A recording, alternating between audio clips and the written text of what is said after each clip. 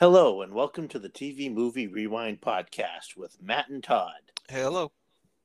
Today we're doing the 1983 horror anthology Nightmares, directed by Joe Sargent and starring in various stories Christina Rains, Emilio Estevez, Lance Henriksen, Veronica Cartwright, and Richard Mauser, as well as a few others. Billy Jane. Billy Jane, who appears in a lot of our movies. Well, last week when we did Iron Eagle, it was Bobby Jane, his brother. Mhm. So The Jane family represents well. Yes, they're also known as the Jacoby brothers. I don't know if Jacoby was a stage name that they just preferred to use for a while, but this is the Jacoby that was friends of Parker Lewis in Correct. the Parker Lewis Can't Lose TV series. So this was originally meant to be a TV pilot for an anthology horror series, but apparently the producers felt that the station, the network that was buying it, wasn't willing to put up the right amount of money they felt was worth. So they decided, well, you know what, we're going to make it a theatrical feature, which is a little odd that it's rated R. Right. I don't see anything even for 1983 that would be rated R in this. And what else is? I remember used to watch this on HBO a lot, if I recall, during the day. Mhm. And at that time, HBO didn't air R-rated movies before 8 o'clock. No, not that I recall. At most, it would have been like PG or PG-13. Yeah. It wouldn't be surprised if they resubmitted the movie recently and it got an R rating, and maybe it was originally a PG. Maybe. Just because, yeah, this was I mean, made for television. the smoking alone might be enough to do it. Yes, standards and stuff have changed, but this is, yeah, I just watched it again. And I really can't see anything that makes this in particularly an R-rated movie. Not at all. I mean, there's no, because again, it was intended for TV, so I guess if there was any truly colorful language, which I don't recall, maybe it was added in later to give the movie a bit of an edge because it was going to the screen. Because I don't know, it really didn't belong on the big screen. But it was either that or I guess just waste what they had, right? Yeah, I mean, they could have tried, shopping it around to other networks, but this is a good movie. We've enjoyed it. It's not certainly not the top of all the many horror anthology movies that were out around that time. I believe personally that would probably go to Creepshow. Yeah. I don't. When was Twilight Zone out? But Ooh, Twilight Certainly. Zone. Creepshow Twilight Zone was certainly. probably the next year. I want to say Twilight Zone was 1984, Okay. But yeah, but I like this did come out at a time where we were flush, thankfully, with horror anthologies and some really pretty good ones. yeah. Well, let's take this a story at a time. The first story is called and actually one of the things we should point out that's different from many of the horror anthologies that were around is there's no framing sequence. There's just four stories. There's no narrator. There's no, like the Crypt Keeper or anything stringing these stories together the way like Cat's Eyes has the cat. And as I said, not Creep Show. Yeah, Creep Show has the Creeper, and Tales from the Crypt had the Crypt Keeper. They're just one show after another. Yeah, I mean, even Rod Serling had like a voiceover. I mean, you had Rod Serling anyway. Well, Kind in of the tying movie, even the Twilight Zone universe together. So, like, yeah, you have a point. I didn't really think about it, but you're right. Like, it is a little surprising whether it was intended for TV or a movie, because virtually, yeah, that most of these do have framing sequences. And yeah, you're right. This one is conspicuously missing one. the Twilight Zone movie actually had Burgess Meredith because Rod Serling was no longer with us when that movie was made. Right, but they gave us the expected, Right. voiceover to tie it all together. The opening crawl, I guess, would be the equivalent in Star Wars. They gave you that that thing that kind of ties it to the rest of the universe, as it were. Yeah. So the first one is Terra in Topanga, not the girl, little Corey Matthews married in Boy Meets World, but Yeah. Canyon. Yes. Um, this stars Christina Rains, and it's based on that famous. I mean, I think I had heard this urban legend even before seeing the movie of I'm sure we did. Yeah. the killer in the back seat. Yeah. And it's, there's a killer on the loose in Topanga. Christina Rains plays a mother, wife and mother, who is just, anybody who's ever smoked knows the Nick fit. Right. And she's out of cigarettes, and she insists on running out to the store to pick up cigarettes and milk. And the husband's like, no, don't do it. But she insists, and off she goes by herself. And, she goes to a late night convenience store and picks up her cigarettes and a few other things, hops back in her car, and she realizes she needs gas, so she stops at that lonely, out-of-the-way gas station, and everything's real tense, and like, oh, who's this creepy gas station attendant? Because in 1983, somebody pumped your gas. Right. Right. And in some states, I think to this day, it's required. Like, I think New Jersey, there's like no self-service. Yes. And while she's pumping, having her gas pump, she's got the doors locked, and the gas station attendant is looking in and acting Larry. all weird, and then he smashes her window open and pulls her out of the car, and she's struggling, and he's dragging her away, and that's when she sees that out of her back seat comes the actual killer. The gas station attendant is saving her life. Gas station attendant has a gun. He kills the killer, and she's safe. Yes. Now let's break this down, because we'll break them down each story after we do it. Mm-hmm. Christina Miller, very entertaining, pretty much featured actress who has to carry this whole thing. It's largely just her. Yeah. And you have to, if you don't understand the need for cigarettes, you will question her motivation of going out when the news reports are saying there's a killer loose in the area, like in your neighborhood. Yeah. It would be like the equivalent would be like, finding out, let's say you were one of the people out and about on Halloween night and like heard about all these gruesome murders and would be like, I still need to go to McDonald's though, like I'm really hungry right now. Well, again, I think this is it's like, I know I might be stabbed to death, but because I've been hungry too, but I'll find something in the house to eat. When you're out of cigarettes and you need a cigarette, and This was really before, I'm sure there was nicotine gum and other things. They've been trying to quit cigarettes since almost as long inception. But she needs those cigarettes. Yeah. And at the convenience store, we get, no.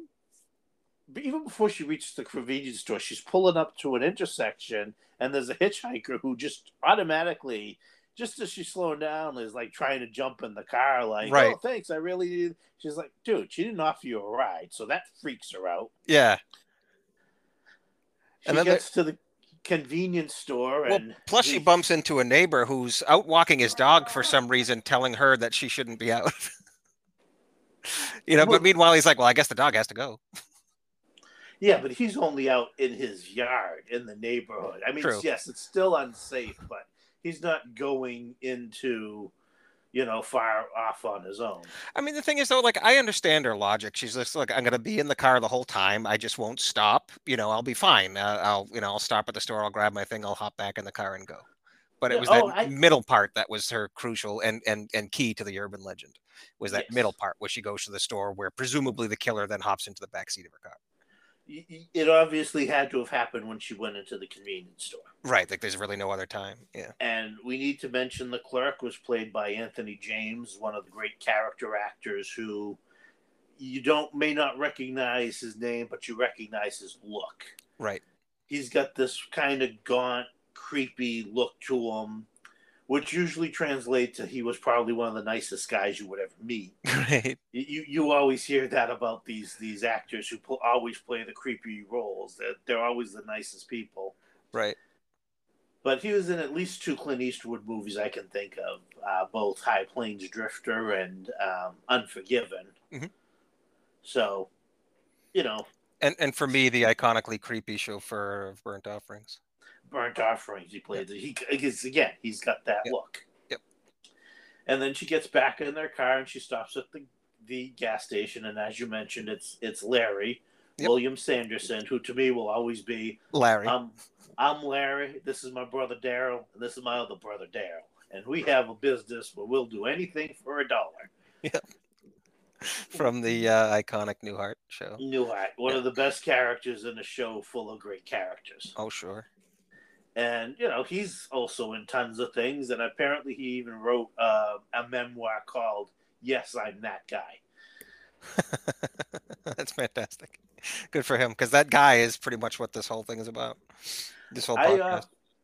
I often confuse him with Tracy Walter or Walter Tracy. Tracy Walter.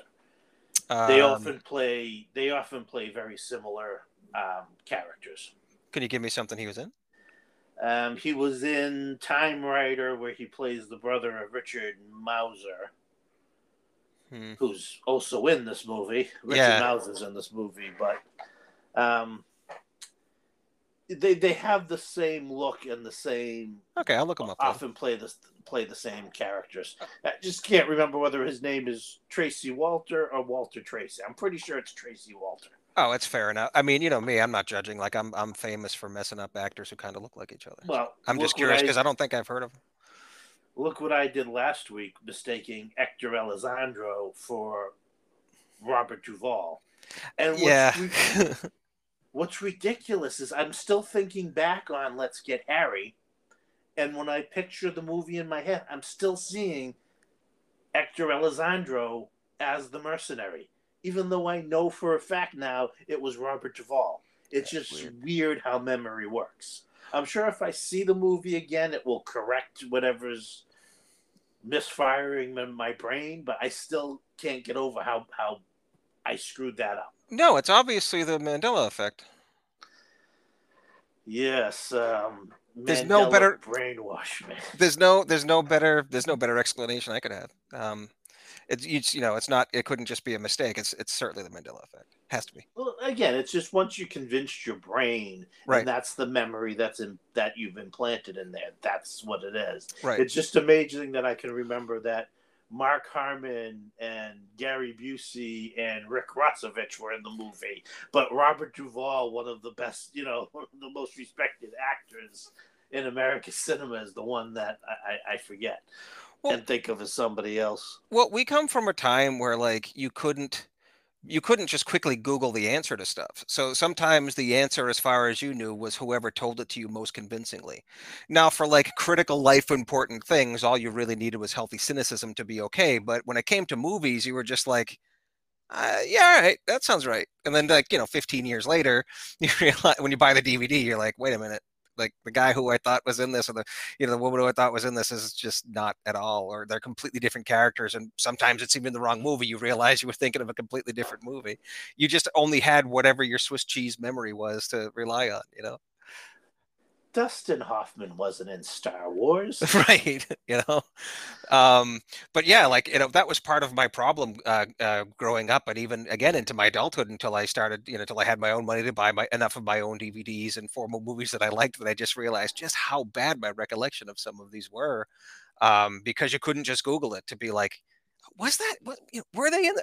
No, they're not. Okay. I don't know what I was thinking, But, I normally don't make that mistake, and I really pride myself. Oh, certainly, yeah. You have a better recollection of all this than I do. Yeah.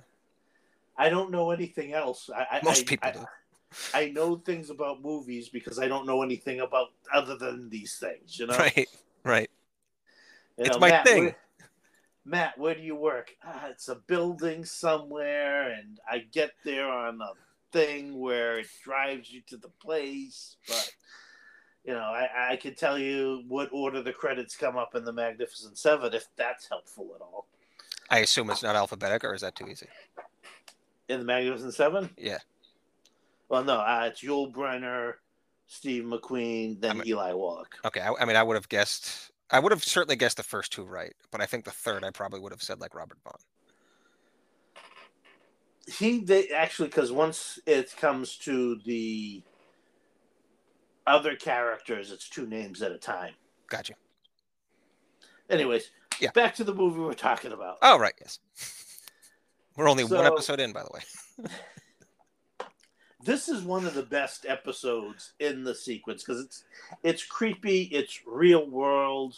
Like we said, it was Yeah. an urban legend for years. Beyond that, the fear of, yeah, geez, there could have been somebody who crawled into my back seat in the dark, and I didn't notice it. And again, this is a period of time. If you don't lock your door when you get out of your car, you're left it unlocked.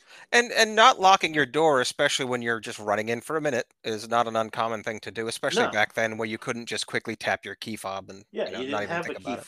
a key fob to Exactly. unlock the doors. I mean, you certainly had the ability to lock it. It was just, it's And even if she did, she's got kids, so she may just keep those rear doors unlocked so the kids can get in and out of the right. car. So, she's safe at the end of this. It's a happy ending. Larry, our gas station attendant, gets to be the hero, saves her life, and it shows her back with the family, and she talks about, probably quitting cigarettes. Right. Next up is Bishop of Battle. And apparently this was the first story written, and it was originally written for the TV series Darkroom. Oh, which was a short-lived horror anthology that was hosted by my favorite, James Coburn. James Coburn was the host of Darkroom. I've only seen a couple of episodes because occasionally I think Sci-Fi Channel would run like a marathon of them. I mean, to me, this is. I mean, that I guess. Well, the Darkroom stuff is a surprise to me, and I guess that would be one quick spoiler alert connection to Magnificent Seven, which I doubt. I don't think you went that way, but I guess you could, if you wanted to be clever about it. But I guess I'm not surprised then that Bishop of Battle is the first one because it's the most complete one. Yes. You know what I mean? It's the one with the actual character development with with lines. It's I get I didn't know that, but it totally fits now. It's also the darkest stories. Sure. And Darkroom was an extremely, as the name would imply, an extremely dark show. You know what? You're right. I didn't really think about it that way. We'll get to it. I guess no spoilers, at least not yet. But we'll get to it. But yeah, you're right. Now that I'm thinking about the ending of the 3, yeah, sure, okay. Oh wow. So, just another connection to the Magnificent Seven. The producer of this film, Andrew Mirisch, is the son of Walter Mirisch, who produced the Magnificent Seven. Oh wow! So yet another connection. So in Bishop of Battle, we get Emilio Estevez. Yet another connection, by the way, but go ahead. Well, and man, indirectly, but this was about the time of Repo Man, but he looks younger than he does. He looks younger in this movie than I've seen him in anything. He really does, yeah. But it really wouldn't have been that far off from Repo Man or The Breakfast Club, really. So I don't know if it's just he's still got a little bit of baby left in his face, or maybe they did just some real good makeup on him to make him look younger. Or he filmed this before he filmed those. And, because I wonder if they had to film these. I know they filmed this one first. Again, the script was made first. This was the first one filmed. Right. But anyways, he plays a video game whiz. Right. And again, this is the time where... Well, he only hustles so he can get money to play more games. Well, granted, but it is basically nonetheless, it is his primary and only source of income, as far as we know. Yeah, well, again, he's a teenager. He's living at home. Right, but he could get a job. He could deliver papers. He could have he could have a paper route. He could mow lawns. He could do something with his life.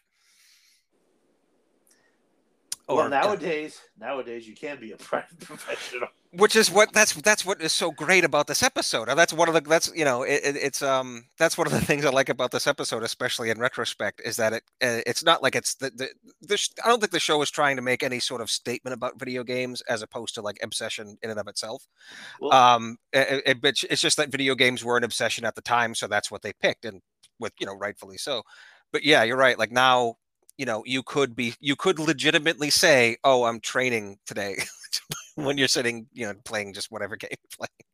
You can actually say This that. And this is the second story that focuses on addiction. Mhm. Now, again, we know cigarette smoke is a chemical addiction, as well as oral fixation and stuff like that. But let's face it, people can get addicted to video games because you're having fun. Yep. It's releasing endorphins in your brain. We can all fall into that trap. Or at least if you don't want to say, I mean, because I agree with you, but I guess if you don't want to say addiction, then it's at least an obsession. You have to Yes. recognize that. I mean, if just go on YouTube for 10 minutes. So, and again, this is 1983. So when you played video games, you went to the arcade. Right. I mean, you may have had an Atari 2600, But but it's not the same thing. Yeah. no. I don't think anybody really got addicted to 2600 games. Well, especially if you're doing it to be cool, because I mean, this took place largely in pool rooms, and I mean, video games are just more popular. But much like kids might have hustled around to play pool in the 50s and 60s, and probably pinball in actually definitely pinball in the 70s. And some guys were wizards at that. Then you have now video games. So they'll have bets or whatever over high score because that was just important. And if you can get money out of it, then yeah, you do it. Which of course led many a parent group or municipality to ban arcades, if not close them right down, because it was contributing to the delinquency of minors. Oh yeah, I remember even our local arcade was the Dream Machine, Mhm. and they wouldn't allow you in there on a school day during school hours. Right. And they would have a list at the counter like, "Oh, your school is closed today. Well, then yes, you can't come in." Yep. And at one time, they even extended it to like you can't be in here until an hour after school, so kids would go home and do their homework first. Yep. And a lot of arcades too would be like, "Hey, you guys, you bring in your report cards, you bring in an A, we'll give you 4 tokens. Every B, you get 2 tokens, and so on." I'm pretty sure that's still a thing at Chuck E. Cheese. So they would try it. Mm-hmm. So the story opens. Emilio Estevez and his friend, played by it's Billy Jacoby in this one, right? Billy Jane. Yes. They're in the rougher part of town, and like you said, they go into an arcade to hustle for some money. And he hustles a guy on the what was it, Pallades? Yeah, Pleiades, I believe. And so he hustles them for the money. They end up, of course, having to run out of there because it's some rough customers that they end up hustling the money from. And you find out that he's really just doing this because the game Bishop of Battle is a legendary game that has 13 levels. And he's even talking about, I got to beat the 13th level. And his friend's like, there isn't even a 13th level. And again, those old urban legends as a school, we all remember, oh, yeah, I heard some kid in New Jersey got there.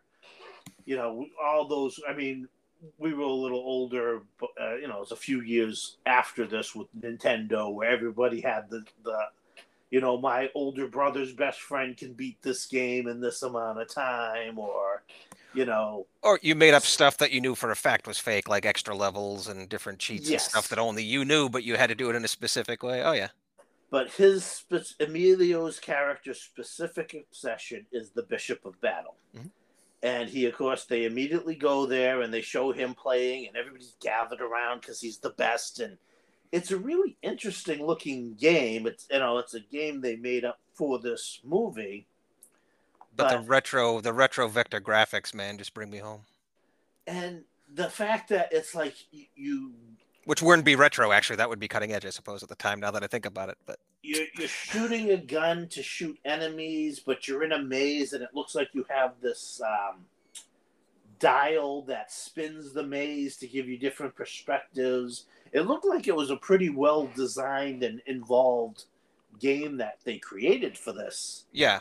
For this thing. It looked like some sort of I guess a contemporary would be, or the closest thing I can give to what I can gather would be some sort of combination of Pac-Man and Ikari Warriors. I was thinking Berserk. But in space. Berserk, yes, that's a good one. Berserk and great game too. Well, it doesn't matter. Well, Berserk and Pac-Man, which is kind of like, but yeah, it's cool. It looks like a really cool game that, if I had the ambition or time, I would try to recreate and try to make like a real thing of. And at the beginning of each game or between each level, this electronic vector graphic face comes on announcing that he is the Bishop of Battle, the master of all I survey, and you can't beat me, blah blah blah. So, he's there and they're playing, and he basically closes down the arcade to the point where even the guy who owns the place has to kick him out so he can close. He gets home, he, of course, the typical fights with the parents. What are you doing with your life? You're out at all hours. You're wasting your money on those video games. Really well acted scene by everybody in it. Oh, definitely. And Yeah. it's one of those long, continuous takes, which just goes to show how well these actors knew their parts. Well, and what I like about it too is like you want to, especially as I'm older now, right? But I mean, I'm a total video game guy, so I was and I'm still am kind of with JJ in this. Emilio Estevez's character, or at least I can kind of see that desperation. I mean, the older part of me can also see how ridiculous that is, but the person who was very much of his age at one point, feeling a lot of the same. Now, it never went this dramatic, this after school, especially, right? But it's like I can sort of, like, I can. He plays it off well. He just does. He plays off kind of a difficult thing to try to take seriously, but you can see that he is taking it seriously. You can. I really like how he pulls this off.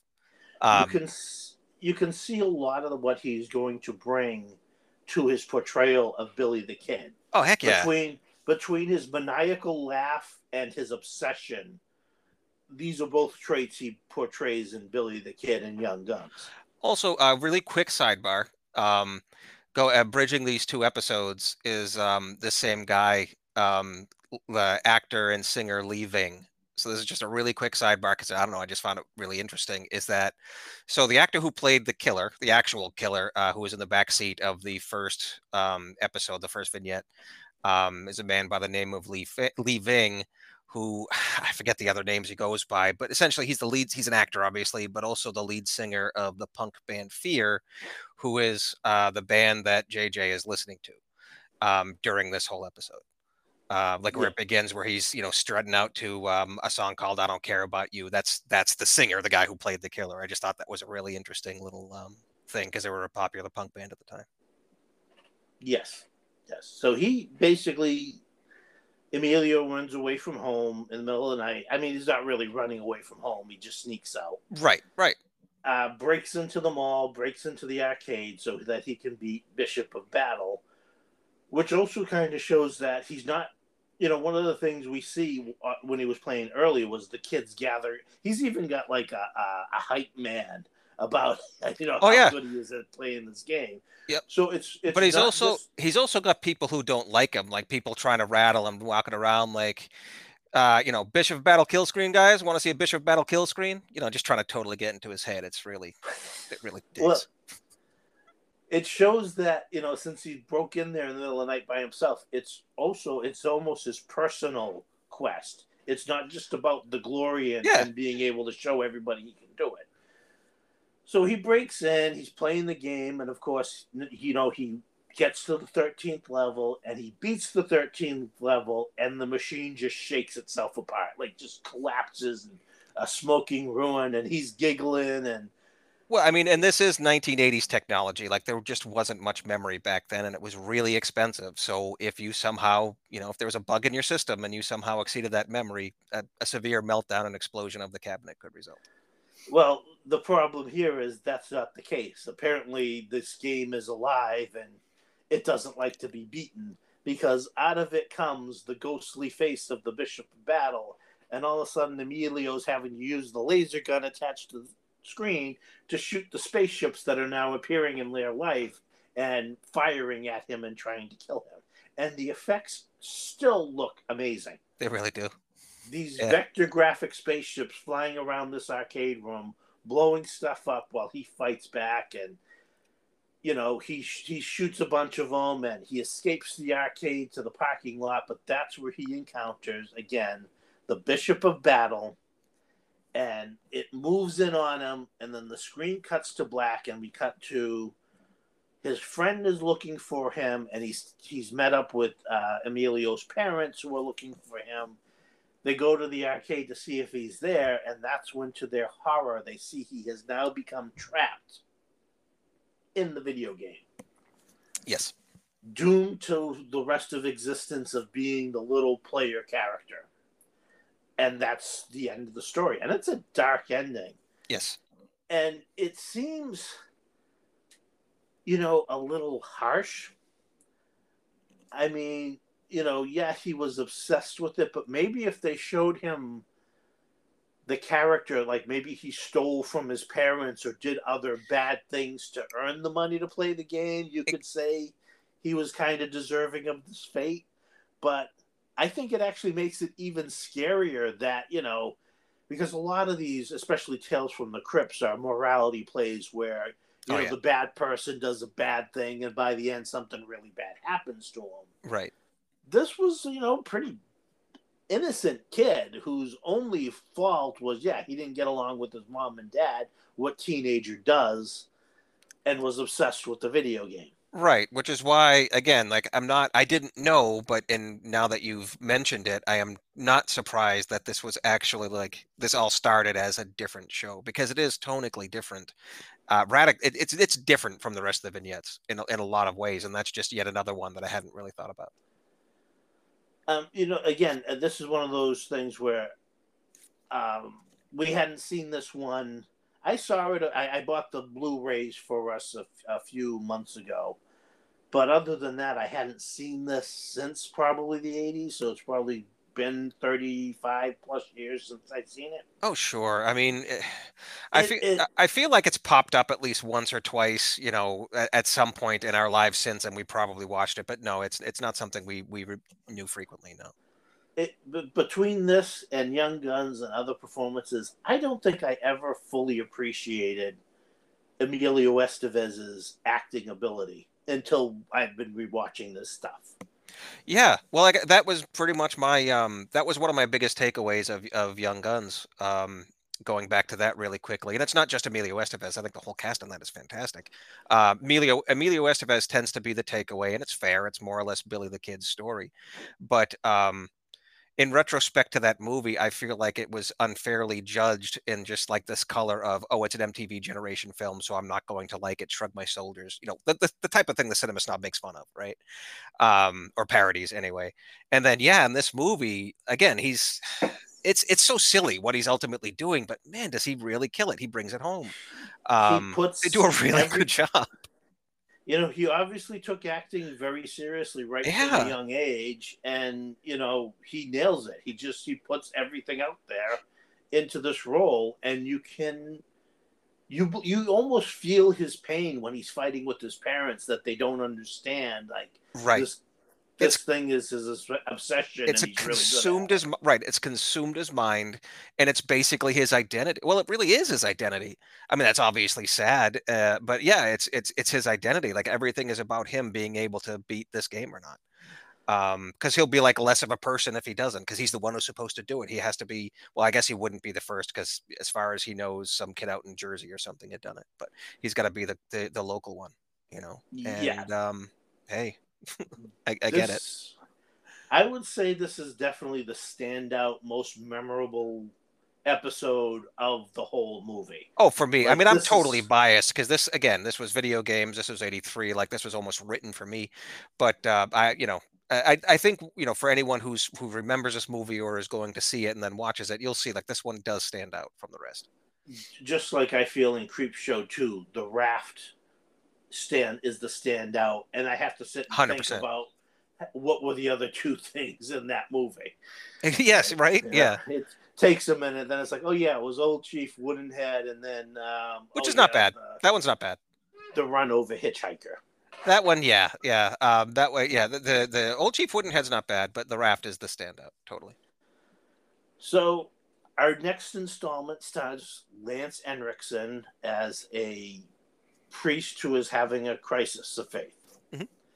He is a priest at a chapel that looks like it must be on the border of California and Mexico, or right down, it's in the desert somewhere. Yeah, exactly, somewhere in either the California or Texas or Oklahoma, right, somewhere along the border. And he's upset because a young child he'd had prayed over who was really sick died anyways. So he decides he's leaving the faith, he's leaving the church, and well, leaving. Yep. And one of his, the other priests, one of his friends and confidants, is saying, what are you going to be? You've given your life to, serving God. And he's like, well, I'm not doing it anymore. And you see him pack up his car, and then he packs up a canteen full of holy water, and the other priest, because there's got to be very specific that this is holy water he's taking with him. Mm-hmm. Why are you taking that? And he says, well, as far as I'm concerned, it's just tap water, and I've got a long drive across the desert. Mm-hmm. And then this becomes a cross between Duel and the car, as he finds himself menaced on these desert highways by a GMC pickup truck that is obviously either possessed by a demon or is a demon in truck form. Right. And, it's, again, if you've seen Duel or The Car, you've seen this. Yeah. It's a chase scene. Yeah. And, he's trying to escape it. He's rammed. At one point, there's this great shot of the truck erupting from the ground to menace him. Mm-hmm. And his car is turned over in one of the crashes. And as the thing is coming to run him down, he picks up the canteen of holy water, hurls it at the pickup, and the pickup vanishes. Cut to him, the highway patrol has found him. They're patching him up, and he returns to the faith. Right. Now, let me ask you this. Do you think the devil sent the truck? Within the context of the movie, we're not getting into a religious, theological thing. I'm not trying to promote Catholicism because, as you know, I'm not a religious person whatsoever. But do you think God sent the truck or the devil sent the truck? I mean, because think about it. The devil, why would the devil send the truck after a priest who's already decided he's done with the faith? Who ultimately had something to gain by challenging him and having him return to being a priest? I mean, there's a scene there. Like it could have been the other priests, Maybe they were trying to like scare him back in. Yeah. Oh, you think maybe the other priests were praying on it and praying for him to have his faith? Right. Have his faith restored, and like this was the end result. Well, that would probably again mean God was answering that. So God was behind the demon truck. I mean, it's also the desert, so I'm thinking it could have been like Sunstroke and Peyote. Well, something turned over it. Well, again, he might have turned over his car. You're right. There's other ways to interpret this than, by he could have, been speeding along and twisted too hard and flipped over his car. This is a fun one, but it's kind of weak when it's all. I mean, Lance Henriksen's great. I love him, but it's just there's just nothing. I shouldn't say nothing happens. It's just you can't describe. It's just a car chase happens for about 15 minutes. And then is one of the shortest segments. They don't stretch it out beyond, beyond its breaking point. Right. It's resolved pretty quick. It gets to the point pretty quick, right. And it's resolved pretty quick. And it knows it doesn't have a whole lot to say other than "Isn't this spooky?" for about 10 minutes or 15 minutes or so, and then it's done. And again, sentient evil truck, Maximum Overdrive, which also starred Emilio Estevez. Yes. Everything kind of comes together here. Yep. Finally, we've got the most. I have to say it's the most forgettable because I'm always forgetting it. Yes. The fourth, but it's the most adorable. It stars Veronica Cartwright and Richard Mauser as a married couple. They have a young daughter, and they have a rat problem. Unfortunately, it turns out to be a supernatural rat problem, and it's adorable.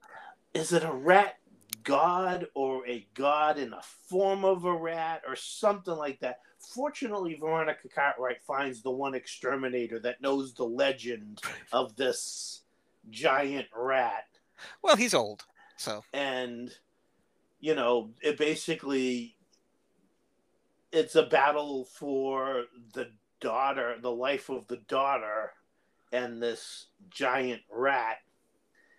Which, I mean, well, yeah, it's a it child is. for a child kind of scenario. And while you may find the rat adorable, I think if it was at the edge of my bed, I wouldn't find it all that adorable. I mean, I know it's just look, a lot of things would be different if they had chosen any sort of practical effect rather than what they did. Is all I'm saying. I I mean, think you're at right. I'm just saying it just doesn't. It didn't work. It just didn't work. but I think at the time they did the best they could. And again, remember, this was for a TV movie, so they were probably dealing with TV movie budget. Well, right. Well, the thing is, like, if this episode were in Amazing Stories, fine, whatever. It's just Well, it's not super scary. It's just kind of cute. remember, Amazing Stories had Steven Spielberg behind it. Right, right. But that's what I'm saying. That's what I'm saying. Like this feels like a Steven Spielberg told story, not something that fits in the last three things we just saw. That's all I'm saying. but it all wraps up in a relatively happy ending. Yeah. One of the again the thing is about this too is Richard Mauser, and again it shows his act. He's playing the character to be unlikable, Right. and he succeeds. He plays a pretty much of a jerk of a husband, and Veronica Cartwright brings it as her always terrified. I mean, nobody plays scared like Veronica Cartwright. She nailed it in Alien. She nailed it in Invasion of the Body Snatcher. She nailed it when she was a little girl in The Birds. Mm-hmm. She knows how to play scared. Sure. Everything works out all right, which is again kind of odd because in all of them, the most unlikable character doesn't really. I mean, his house is kind of torn up, and he almost loses his little girl, which is a nightmare situation to any parent. But you almost expected him to get his comeuppance. Sure. Sure. But yeah, you're right. Like all of them, except for except for the second one, just kind of resolve themselves pretty well, all things considered. Like they work out about as well as they can. Because again, obviously for the family, this could have been a heck of a lot worse, and obviously for the woman in the first in Terror in Topanga Canyon, um, could have worked out way worse. In the case of JJ, it worked out about as badly as you could have foreseen in your wildest mushroom dream. I mean, one of the things you could say about JJ being absorbed into the video game, in Is he was some literally way, absorbed into the video game? well, in some ways, he's getting his ultimate wish. He will live out the rest of his existence playing Bishop of Battle. This is very true. I mean, we don't necessarily know that it hurts, but I imagine it's not. I mean, it's got to not be fun, right? He doesn't seem pleased to be in there. No, no. I mean, imagine if you're Mario, you have to constantly be punching bricks and stuff, like breaking your hand. Yeah, but you get the princess at the end. Eventually, yeah. And you leave the heavy work to your brother Luigi. True. Very true. So, again, while this isn't the best, this is another. I would say it's a time capsule. It's worth seeing for that respect. Like it's unique enough. But it's also something you could watch with a younger teenage audience because it's not too scary. It's not horrific. Like we said, it was made for a TV movie. It's not horrifically violent, or it's a good slumber party movie if you have kids that are going to come over and they want to watch something. This is something you can put on and they can watch, and they're not going to be up all night with nightmares, despite the title of the movie. Right. Like, I mean, except for the killer who gets justly shot, and then JJ who gets sucked into a video game. I mean, that's about as violent as it gets. Hey, you know what? It might cure your kids of their video game addiction. So, right. You want them to put down and stop playing the video games. You can show them this one and say, yes, all these stories really happen. Yeah, these are all true. It's a very entertaining movie. I'm glad I like having it in my Blu-ray collection. I actually, although honestly, I would say that if I'm ever watching it, I'm going to watch the first three and probably shut it off. Yeah. Yeah. I mean, it's definitely a Saturday afternoon type of horror movie. So, yes, a Saturday afternoon, chomping popcorn, or maybe you're doing something and you got it on. It's a fun one. It's a fun Saturday. It's kind of a creature feature, but Mhm. it's entertaining, and it's a good It's good uh 80s horror cheese. well, and it's a good stepping stone horror movie. Sure. Um, Oh, sure. you, Yeah. It's not you like we you're jumped straight into Texas Chainsaw Massacre. I mean, growing up, it was a lot of exactly. movies like this. Yeah. I know sometimes kids don't want to watch an older movie, but you know, Make other them. than Make them. They're well, yours and your property. You can do whatever. Yeah. Just make them. but honestly, other than the Bishop of Battle arcade, there's not a lot that dates it. Other than again, there's the lack of cell phones, but Sure. Yeah. True. um, most of these stories would play straight out. You could remake this movie and not have to change all that much. Oh, yeah. People are still addicted to cigarettes. They're still gonna, Yep. and even let's face it, even if she had a cell phone with her, the story would have played out exactly the same. Mhm. Although nowadays, I suppose you can just, well, no, I don't think you could have cigarettes or delivered to you. Well, I mean, she more than likely also would have just like reached over her shoulder and beep booped the car on the way into the Yeah, you know. but again, people forget to do that sometimes too. Fair enough. It would still work. Yeah. So we recommend this one. It doesn't come with our highest recommendation, but it's worth if you see it on a streaming channel. Check it out. It's fun. Taken for what it is, it's fun. Yeah. Yes. Um, my other recommendations within this genre would be, well, I try to pick something besides Creepshow and the obvious, but I would go with Body Bags, Hmm. which also has a gas station horror in the first installment of this 3 episode. And what's great about this is John Carpenter plays a mortician, morgue attendant, who is the character that bridges the 3 episodes. Then we have, I would say, I like Cat's Eyes. Cat's Eyes is a good one, but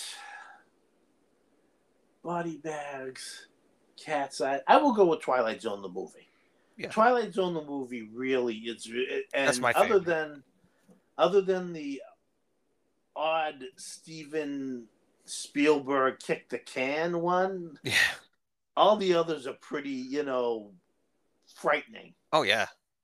Oh yeah. Yeah. No, that's. I basically have this. I'm just gonna glom onto your recommendations really because I pretty much have the same ones. And I mean, in all honesty, like we're talking horror anthologies, right? They kind of speak for themselves. But Twilight Zone is easily my favorite.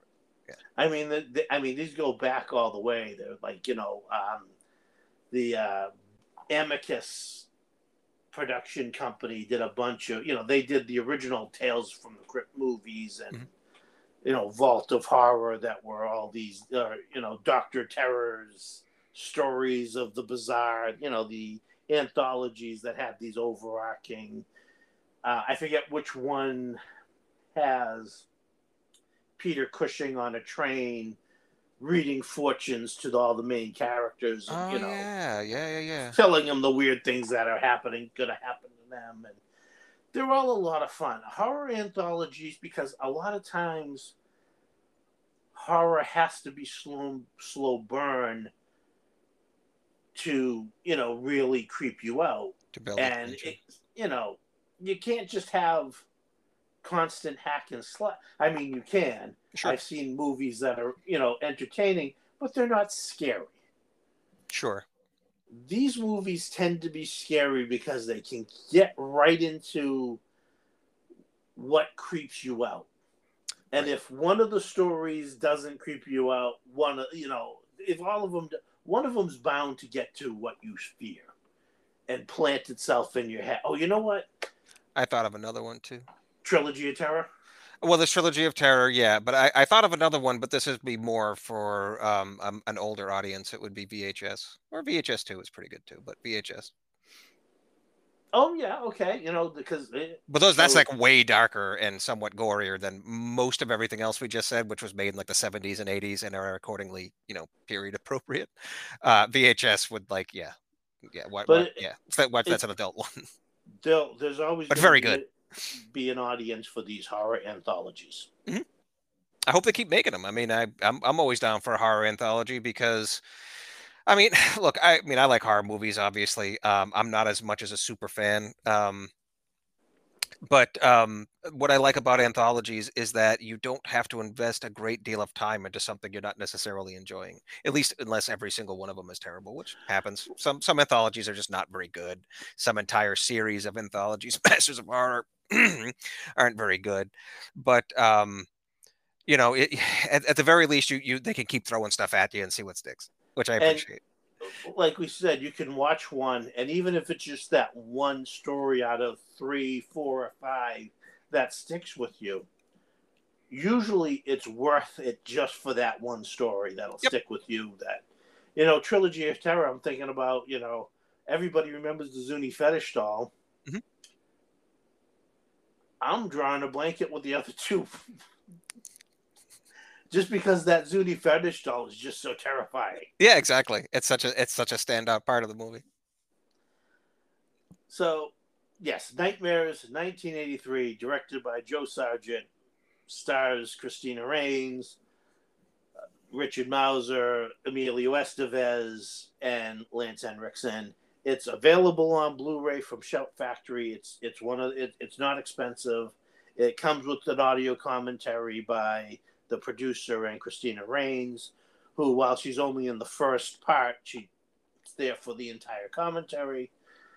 It's an entertaining film. Yep. And shout out again to Shout Factory. We're not shills, unfortunately, for Shout Factory, but they just seem to make the movie, or they seem to be distributing the movies that we really like lately. That's a fact. Yeah. Anything else you want to say? No, not really. No, not about this anymore. No. Because we're gonna cover probably other horror anthologies that we mentioned. I think Twilight Zone being one of them in Oh, later episodes. definitely. So, yeah, like seek them out. And again, this is a fun one. So no, I think we've said all we need to say, except All for right. obviously your Magnificent Seven, which I'm interested in. Well, we mentioned a couple already, but for my official connection to the Magnificent Seven, I'm going to go with. Oh, you know what? My Whit Bissell Award winner is William Sanderson, Okay. and he's our connection because he was in a movie called Death Hunt with Lee Marvin and, of course, Charles Bronson. Both. Charles Bronson was in the Magnificent Seven. Yep. Lee Fantastic. Marvin was not. Right. Um, Fantastic. I think we're going to wrap up this episode with that. Yep. As always, you can find us on Facebook under TV/Movie Rewind Asylum. You can find us on Instagram under Movie Matt Sorois, all one word. That's MATT. Sorry, MOVIEMATTSIROIS, or also under the TV/Movie Rewind podcast on Instagram. That's TV/Movie, all one word. We Thank you, thank you. everyone. Yeah, we thank you for joining us and hope to have you back next time. Bye now.